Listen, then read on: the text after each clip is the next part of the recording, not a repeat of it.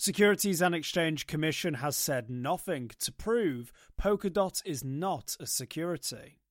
Polkadot supporter Web3 Foundation recently claimed that the $7 billion token Polkadot has made friends with the Securities and Exchange Commission and no longer qualifies as a security. Instead, it's software. Only no evidence exists that the Securities and Exchange Commission made such a claim. Last week, Web3 Foundation Chief Legal Officer Daniel Schoenberger claimed in a blog post that ever since 2019, it has taken steps to comply with the Commission's regulations in the hopes of changing Polkadot token from a security to something else. He wrote, quote, "Whatever it took in order for DOT to be or to become a non-security, we were willing to do it," end quote. Therefore, his team took up the Securities and Exchange Commission on its offer to come in and talk. Schoenberger described how Polkadot's dialogue with the Securities and Exchange Commission maintained a, quote, "spirit of open communication and dialogue."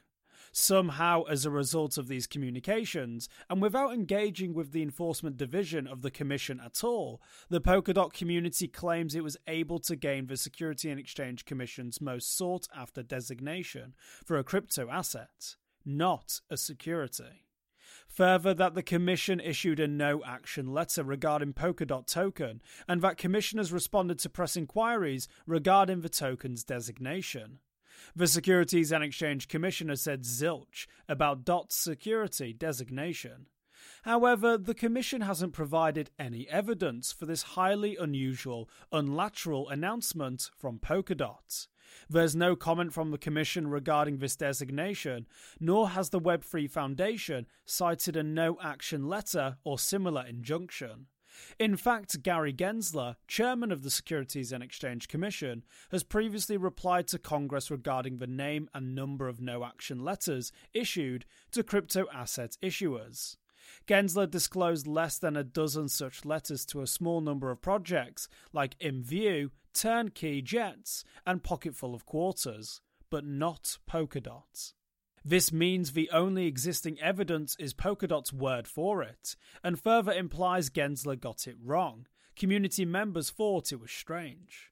Polkadot and the Securities and Exchange Commission could settle this issue by producing a no-action letter, indicating that the Commission will not pursue any legal action against DOT, yet hasn't done so.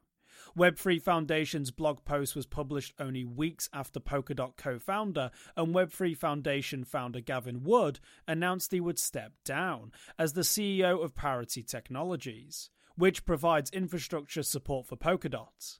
Wood retains his majority stake and will stay on as chief architect. For more informed news, follow us on Twitter and Google News, or listen to our investigative podcast, Innovated Blockchain City.